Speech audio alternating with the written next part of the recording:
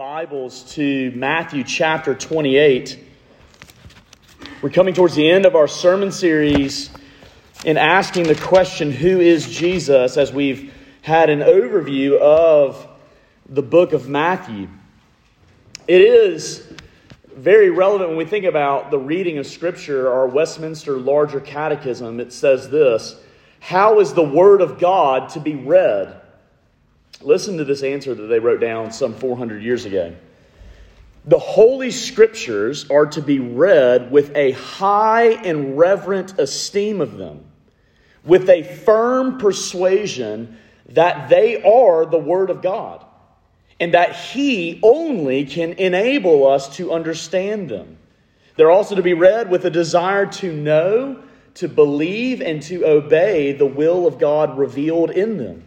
They're to be read with diligence and attention to the matter and scope of them, with meditation, application, self-denial, and prayer. It certainly changes the way we read Scripture.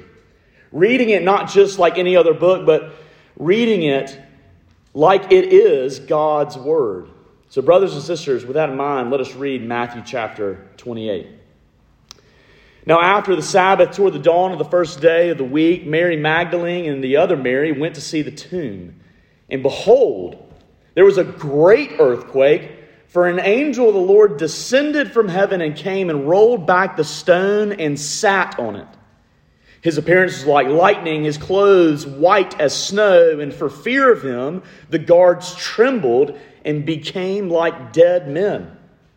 But the angel said to the women, "Do not be afraid, for I know that you seek Jesus who was crucified. He is not here, for he has risen as he said.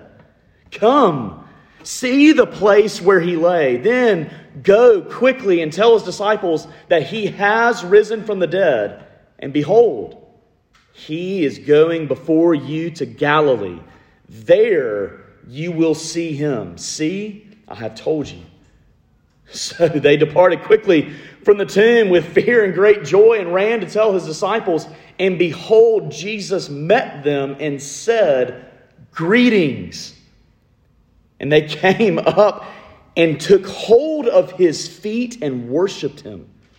Then Jesus said to them, "Do not be afraid. Go and tell my brothers to go to Galilee, and there they will see me."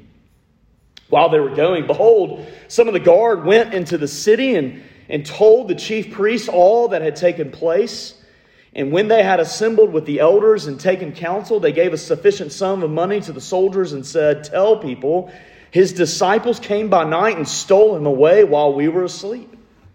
And if this comes to the governor's ears, we will satisfy him and keep you out of trouble." So they took the money and did as they were directed, and this story has been spread among the Jews to this day. Now the 11 disciples went to Galilee, to the mountain to which Jesus had directed them. And when they saw him, they worshipped him. But some doubted.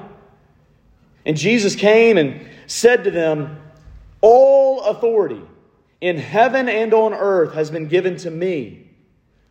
Go therefore and make disciples of all nations, baptizing them in the name of the Father and of the Son and of the Holy Spirit, teaching them to observe all that I have commanded you. And behold, I am with you always to the end of the age." This is the word of the Lord. Our Holy Father, we are asking that we would see by faith the empty tomb. That we would see and know by faith, though not a perfect faith, but nevertheless a faith given to us by the Holy Spirit, that we might see and know that Jesus Christ is not dead. Breathe life into us, Holy Spirit. Give us a knowledge of the life-giving Word, so that as we read the Word, that we would read it as truly the Word of God. Help us to know that it is you proclaiming your truth to us this morning. And help us to rest knowing that Jesus Christ is enough for us. We ask all this in his name. Amen. Hiro Onoda was one of the last Japanese soldiers to stop fighting World War II. He was also one in a long line of warriors dating all the way back to his samurai ancestors. Onoda followed the same path as his ancestors and enlisted in the Imperial Japanese Army when he turned 18. And with his training in guerrilla warfare tactics, Onoda was sent to the small island of Lubang on December 26, 1944, in order to use his skills to hold off the American and Philippine troops for as long as possible. But on February 28, 1945, American troops landed on the island, and the Japanese forces there attempted to fight them, but they were quickly defeated. Seeing their impending defeat, Onoda located 3 fellow soldiers, and he ordered them into the woods with him to engage in guerrilla warfare. The U.S. made several efforts to make sure the news of Japan's surrender had reached these men, including airdropping leaflets so they could know the war was over. Onoda and his men first came across one of these leaflets announcing the end of the war and the surrender of Japan in October 1945.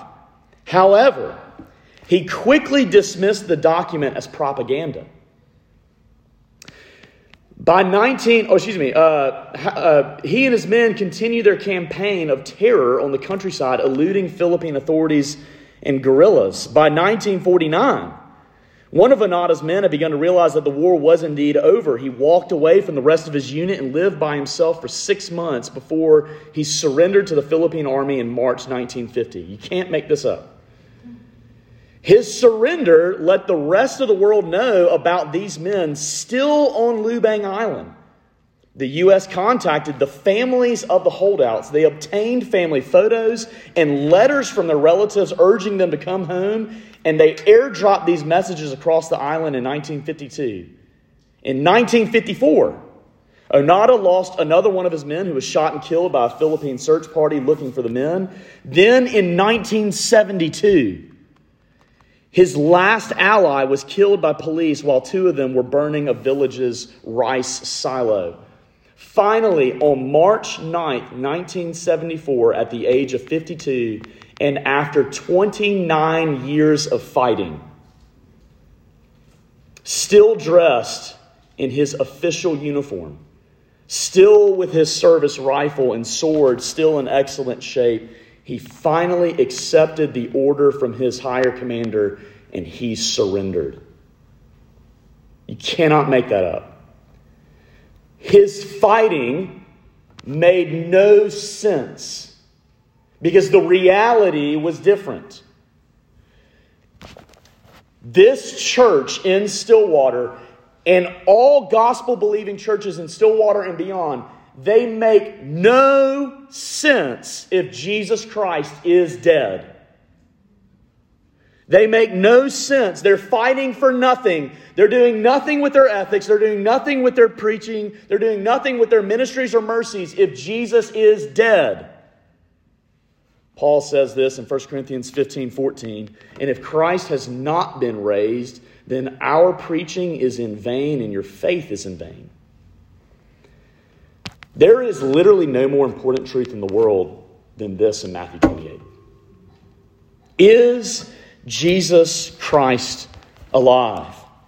Is he reigning at the right hand of the Father? And why is this good news, my friends? Look at verses 1 through 4. Let's look at the resurrection here. Now after the Sabbath, toward the dawn of the first day of the week, Mary Magdalene and the other Mary went to see the tomb. And behold, there was a great earthquake. For an angel of the Lord descended from heaven and came and rolled back the stone and sat on it. His appearance was like lightning, his clothing white as snow. By the way, does that not remind you of the Son of Man in Daniel chapter 7? And for fear of him, the guards trembled and became like dead men. You see here that there is this great earthquake. When it uses this word in verse 2, even before that, where it says, and behold, that word for behold is always a word that is used to draw your attention to something surprising that's going to follow it. We'd seen that word before, but it's always helpful in your Bible reading that whenever you see the word behold, get ready to behold. Here is this earthquake. Why is this earthquake a big deal? Actually, this earthquake is not merely just some natural phenomenon, but rather it has theological truth to it. Because earthquakes in Scripture always take place in the New Testament during divine intervention. In other words, when an earthquake happens, God's doing something. We see in Zechariah 14, 4 through 5, talking about describing the victory of God, talking about an earthquake. And really what we see here is that something massive has happened at the death and resurrection of Jesus Christ. There's angels and there's guards. You see actually here really these three parties, the angels, the guards, and the women. The angel descends from heaven to earth, rolling back the stone. Do you notice the eyewitness detail here? Do you notice the detail here of someone who had to have been there? They don't just give like, here's what this truth is, here's what it means. Jesus has risen, boom. They give detail, my friends. It's not a matter of if this happens, it's a matter of how we respond to it. The angel, it says he rolled back the stone and he sat on it. That sounds weird. Why would you sit on it? See, actually, sitting, just like when it says that Jesus has risen to the right hand of the Father and he sat down on the throne, sitting is a posture of victory. When the angel sits down, he is declaring the victory of Jesus Christ over sin, Satan, and death. It's interesting that these guards, who literally are the men who would be the least fearful in all that land, and they just tremble in their boots, as it were. The guys who should be the most brave, who have seen action, who know what scary stuff is like, and they are the most fearful person here. The guards are afraid and they tremble. They fall down like dead men. But then you see the angel, look at verse 5, but the angel said to the women, do not be afraid. I love this. See, when the women are told, do not be afraid, we need to remember this, that the gospel will scare the strongest, but it will also encourage the weakest. The gospel will afflict those of you who are too comfortable in your sin. But those of you who know your sin and are afflicted, the gospel will comfort you. See, this resurrection is another miracle of Jesus, the miracle of Jesus, as it were. And we need to remember what miracles are, for what purpose are they. Certainly, this one has so many, as it were, purposes to it. But remembering that a miracle is God's endorsement that this person's message is true. Jesus was not the only one to do miracles. We saw prophets in the Old Testament do miracles, including Elijah and Elisha. We saw Moses do miracles, but they were not God. Jesus is God in the flesh. He declared himself to be God in the flesh. And so when this miracle happens, it is God on high saying that everything Jesus Christ has said, it's true. Everything he's done is true. Every promise he extends is true. That's what the resurrection is declaring. And actually, when we think about the resurrection, we do need to be reminded of God's law. Because we actually saw way earlier in the sermon series, in Matthew chapter 5 and chapter 6, chapter 7, Jesus teaching, preaching about God's law. How deep the law actually goes. So actually, my friends, the gospel does afflict us in this way because it reminds us that since Jesus has risen from the dead, that God's law is true. If you ignore God's law, if you try to change God's law or water down God's law, it still remains true. Not one dot, not one iota, nothing changes God's law. The standard of getting into heaven stays the same. The resurrection proves that. And it means that you and I cannot do it by our own works. But the resurrection also means this, that Jesus Christ has fulfilled the law. Hey, Ben, come on now. Jesus Christ has fulfilled the law. And because of Him, we can be saved. I do love telling this to RUF students. We are saved by works. That sounds heretical until you understand it this way. Not our works, but the works of Jesus Christ. It is His righteousness, Him fulfilling the law that is given to us. That's how we are saved. And it is all by grace and by mercy. That's what the resurrection tells us. My friends, this is good news. It's good news when we see the stone rolled back, when we see the tomb empty, when we hear the angel in verse 6 saying, He is not here. It means He's got to be somewhere, but He ain't here. For He has risen. As He said, isn't that so interesting? How many times that He told them, hey, I'm going to rise again. Hey, by the way, I'm going to rise again. But we would do the same thing. We wouldn't believe Him. But nevertheless, the angel says, look, come and see. Notice that Christianity is not this. We don't really want you to go look at that tomb. Go see this other one that has never been used before. Oh, there's no one there. No. If anyone at that time, do you want to come see that tomb that was guarded, that everyone in the land knew, here's where He is. We invite you to come and see it because there's no one there. I do have a document back there on the little round table as you walk out the door on some of the theories that we hear about today that actually in a very summarized way, it defeats some of those theories. But I will warn you, you need to have reading glasses because the font's very small because I try to make it one page. But I did find it helpful. One person, Beryl Markham, has said this about death. That's what makes death so hard, unsatisfied curiosity. But my friends, we don't have to have unsatisfied curiosity anymore because now we know what death is for. For the Christian, death is not the end, death is the beginning. Praise God. Come on now. Eddie, you got me going now. My friends, death is no longer gloom and doom, but death is a doorway into eternal joy. My friends, maybe you're starting to feel your body breaking down, your mind slowing, your memory fading.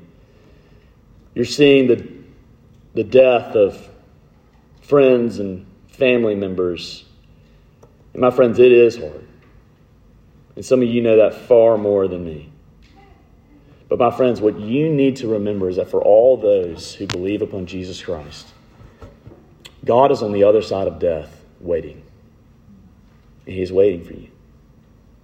We need to remember death because this is not ultimately our home. We're going somewhere. Matter of fact, eventually home will invade this place. But we need to remember that this is not the only life, but that rather one day we will go through the veil to be with the Lord. If you are a Christian, as you are dying on this earth, it is as if you are coming more alive in heaven. What makes this good news? What makes it good news again is that everything that Jesus says is true. The identity that you can have in Him, the promises that He gives you, the forgiveness that He extends, the mission in this life, heaven to come, that everything He says is true. Here is what we don't need. We do not need another book or another movie about heaven being for real. We just need the empty tomb. Jesus Christ is enough. He shows us that heaven is for real. Jesus and His Word is the final declaration that everything He has said is true. Satan has been defeated. Sin has been defeated. Death has been defeated. That when Jesus Christ came to this earth, He came to this earth declaring war. But He rose in victory. Jesus' sacrifice is what reverses the curse of sin. It is what defeated Satan. It is what restores creation to a right relationship with God. And though we do not see everything perfect in this life, but yet, one day we will. This is what we call the already, but not yet. When you come in union with Jesus Christ, that's what happens when you become a Christian. When you come in union with Jesus Christ, the penalty of sin removed. The power of sin over you removed. But the presence of sin, it still lingers in your life. But just because the presence of sin is still there, do not have a defeatist mindset as if Jesus is dead. Yes, you will battle. Yes, you will fight. And you will have to. But my friends, the reality of the resurrection shows us that Jesus Christ has won and will win. Amen?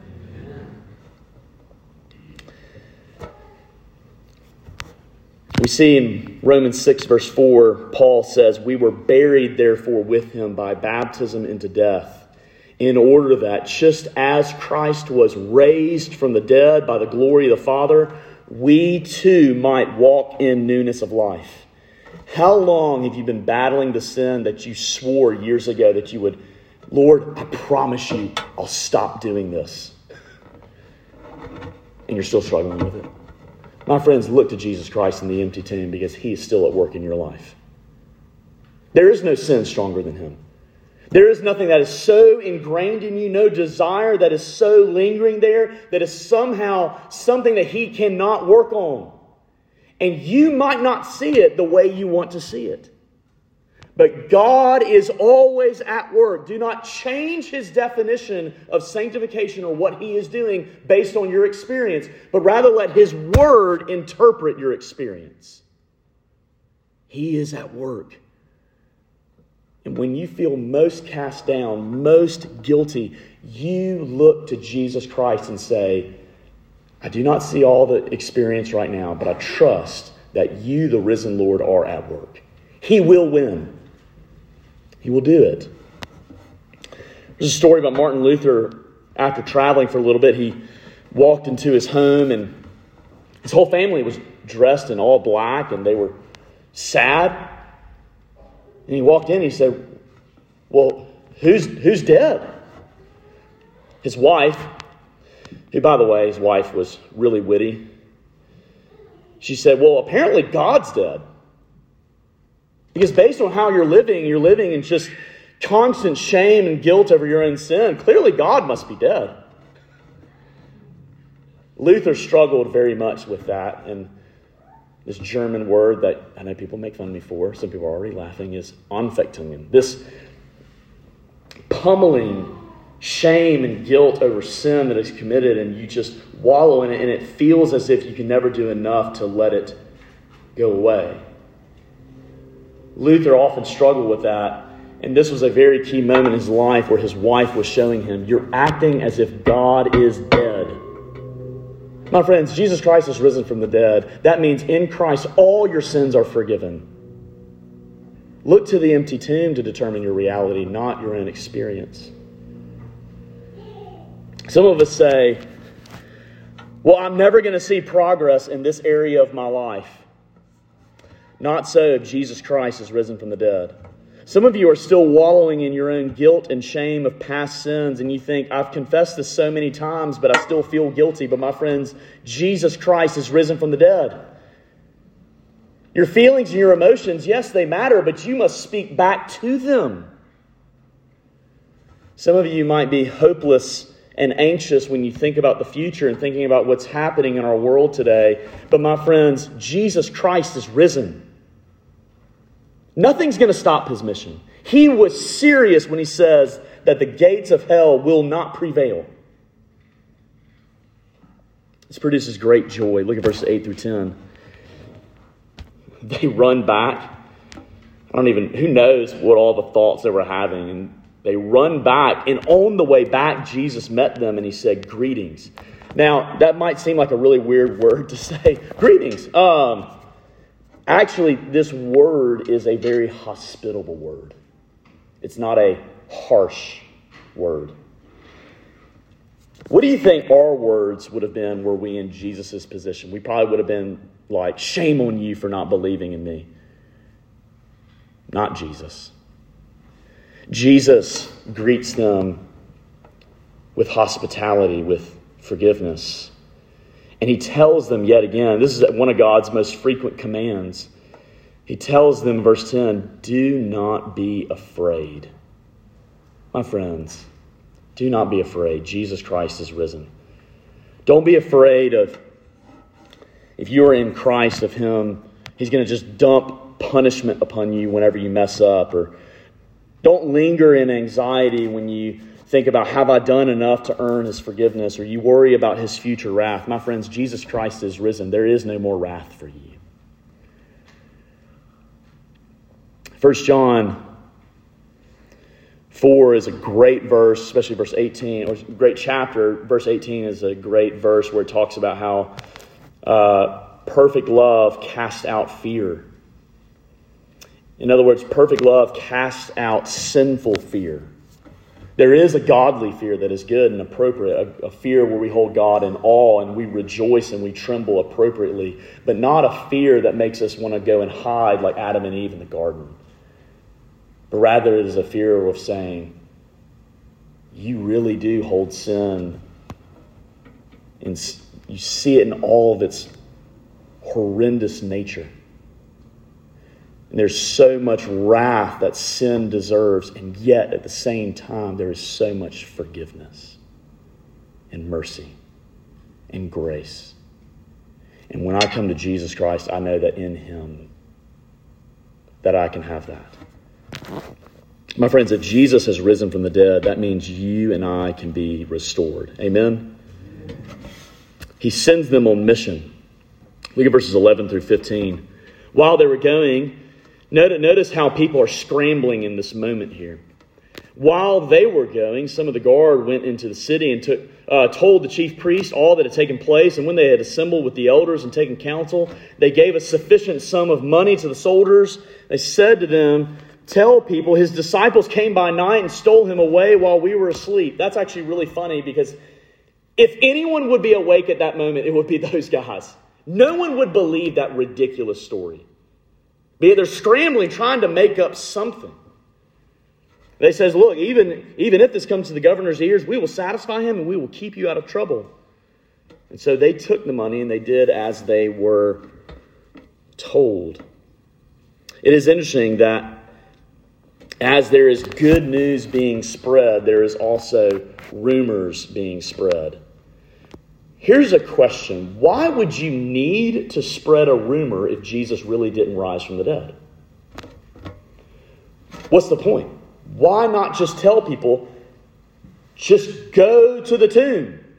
Just look there. It's not like we're leaving everything open. Why would you have to spread a rumor? Why would you have to pay people off?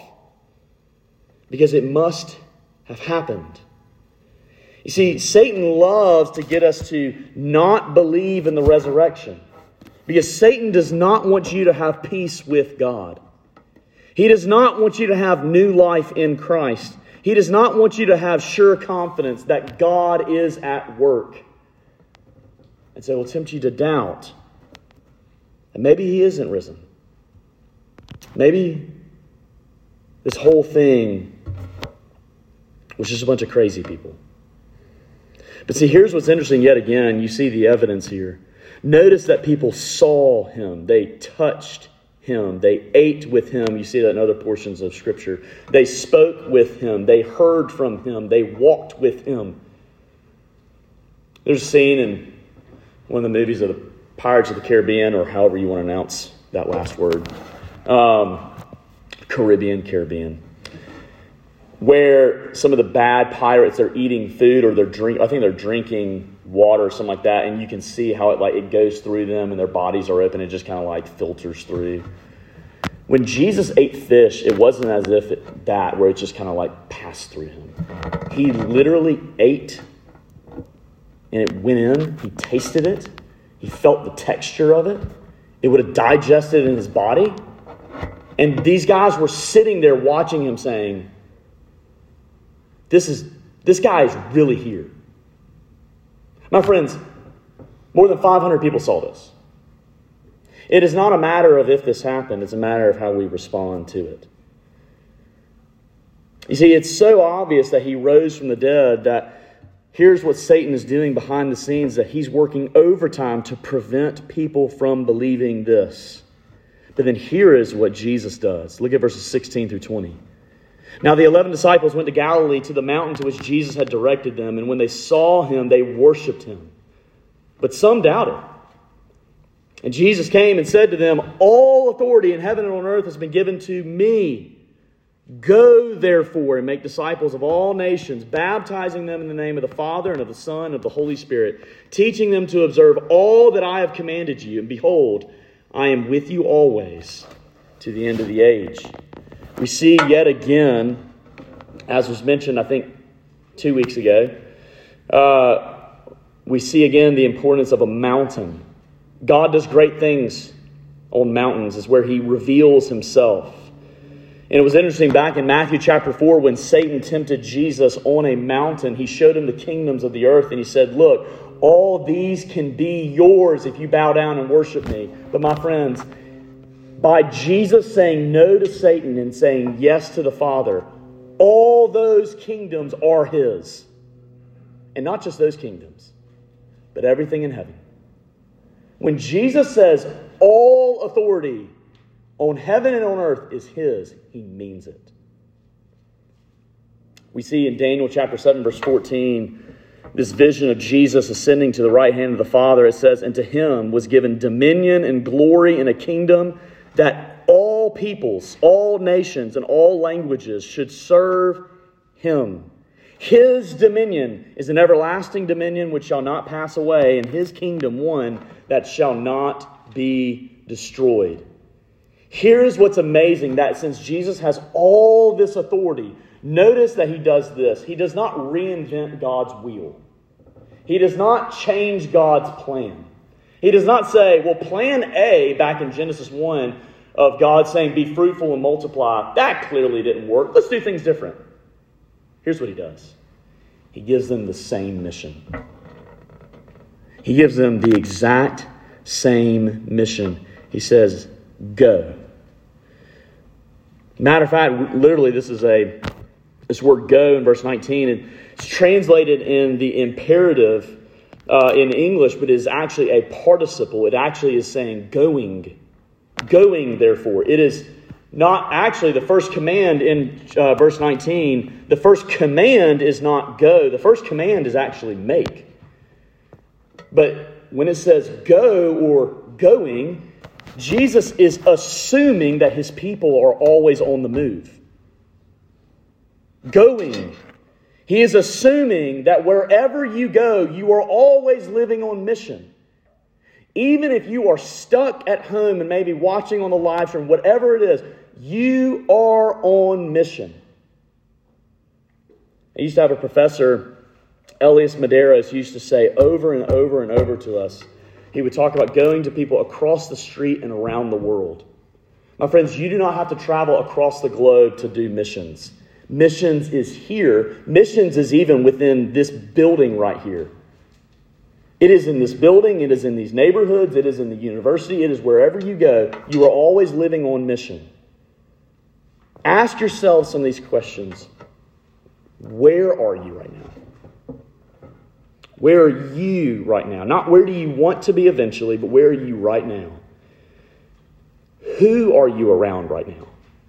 The people that God has around you right now are not a mistake.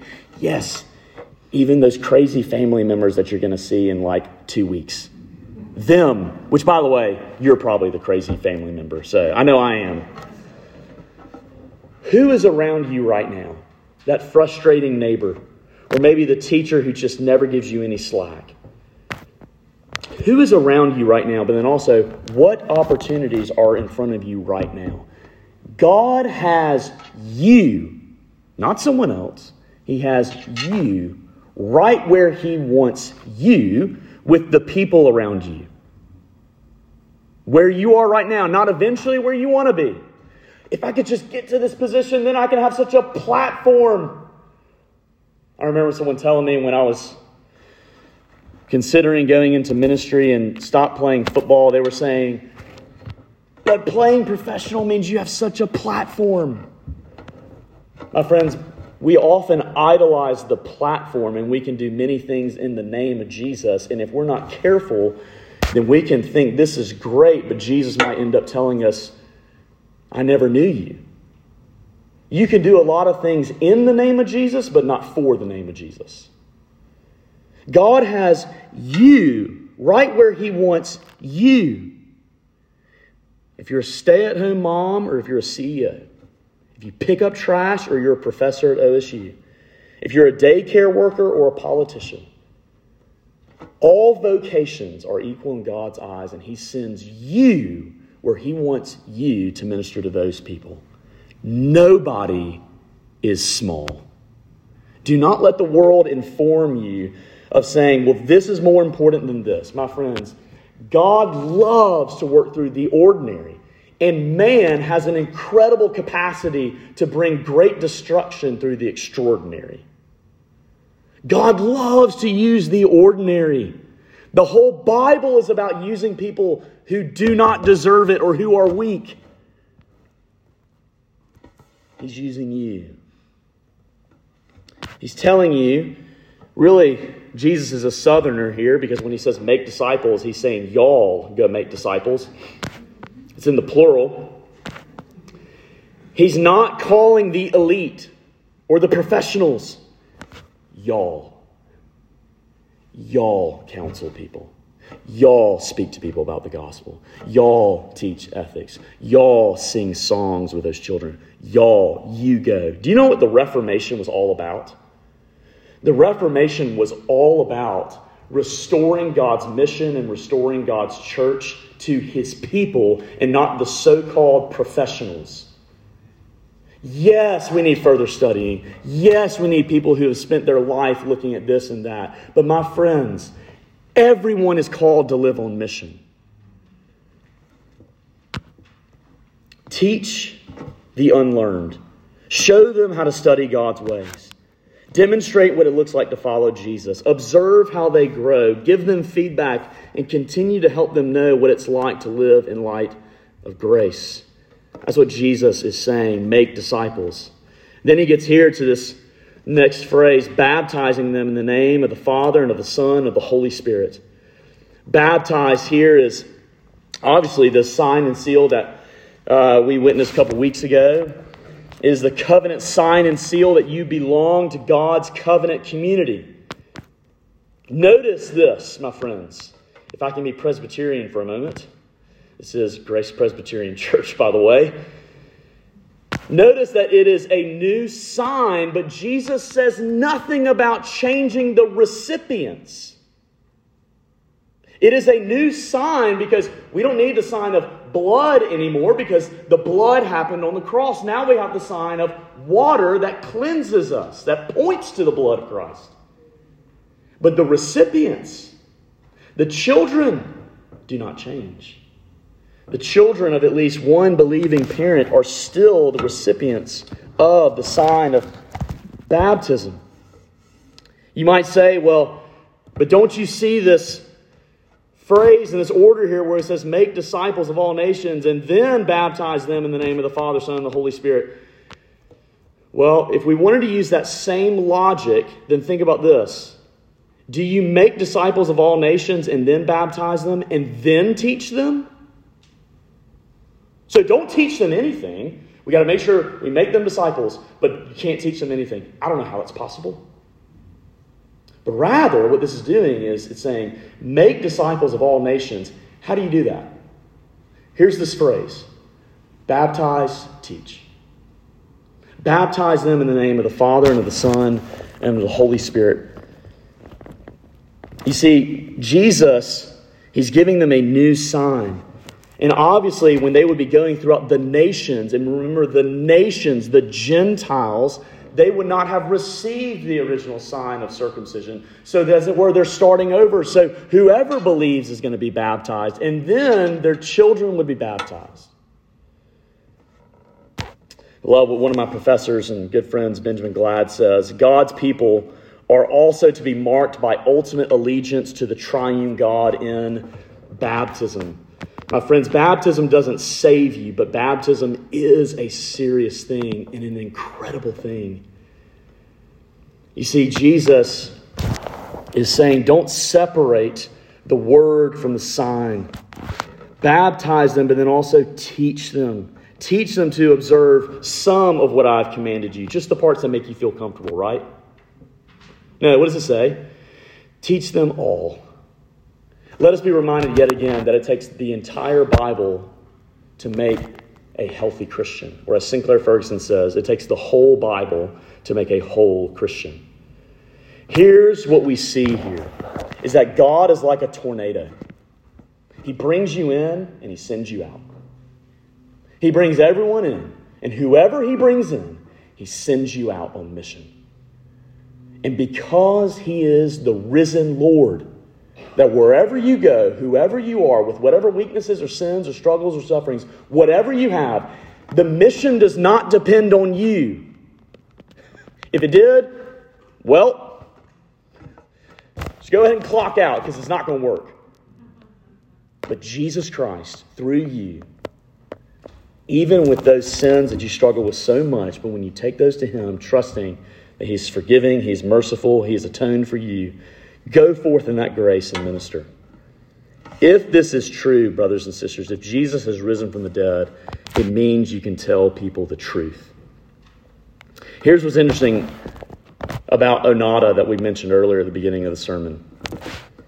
What would have happened for Onada, because he was continually fighting and killing people even after the war was over? I mean, he was a criminal.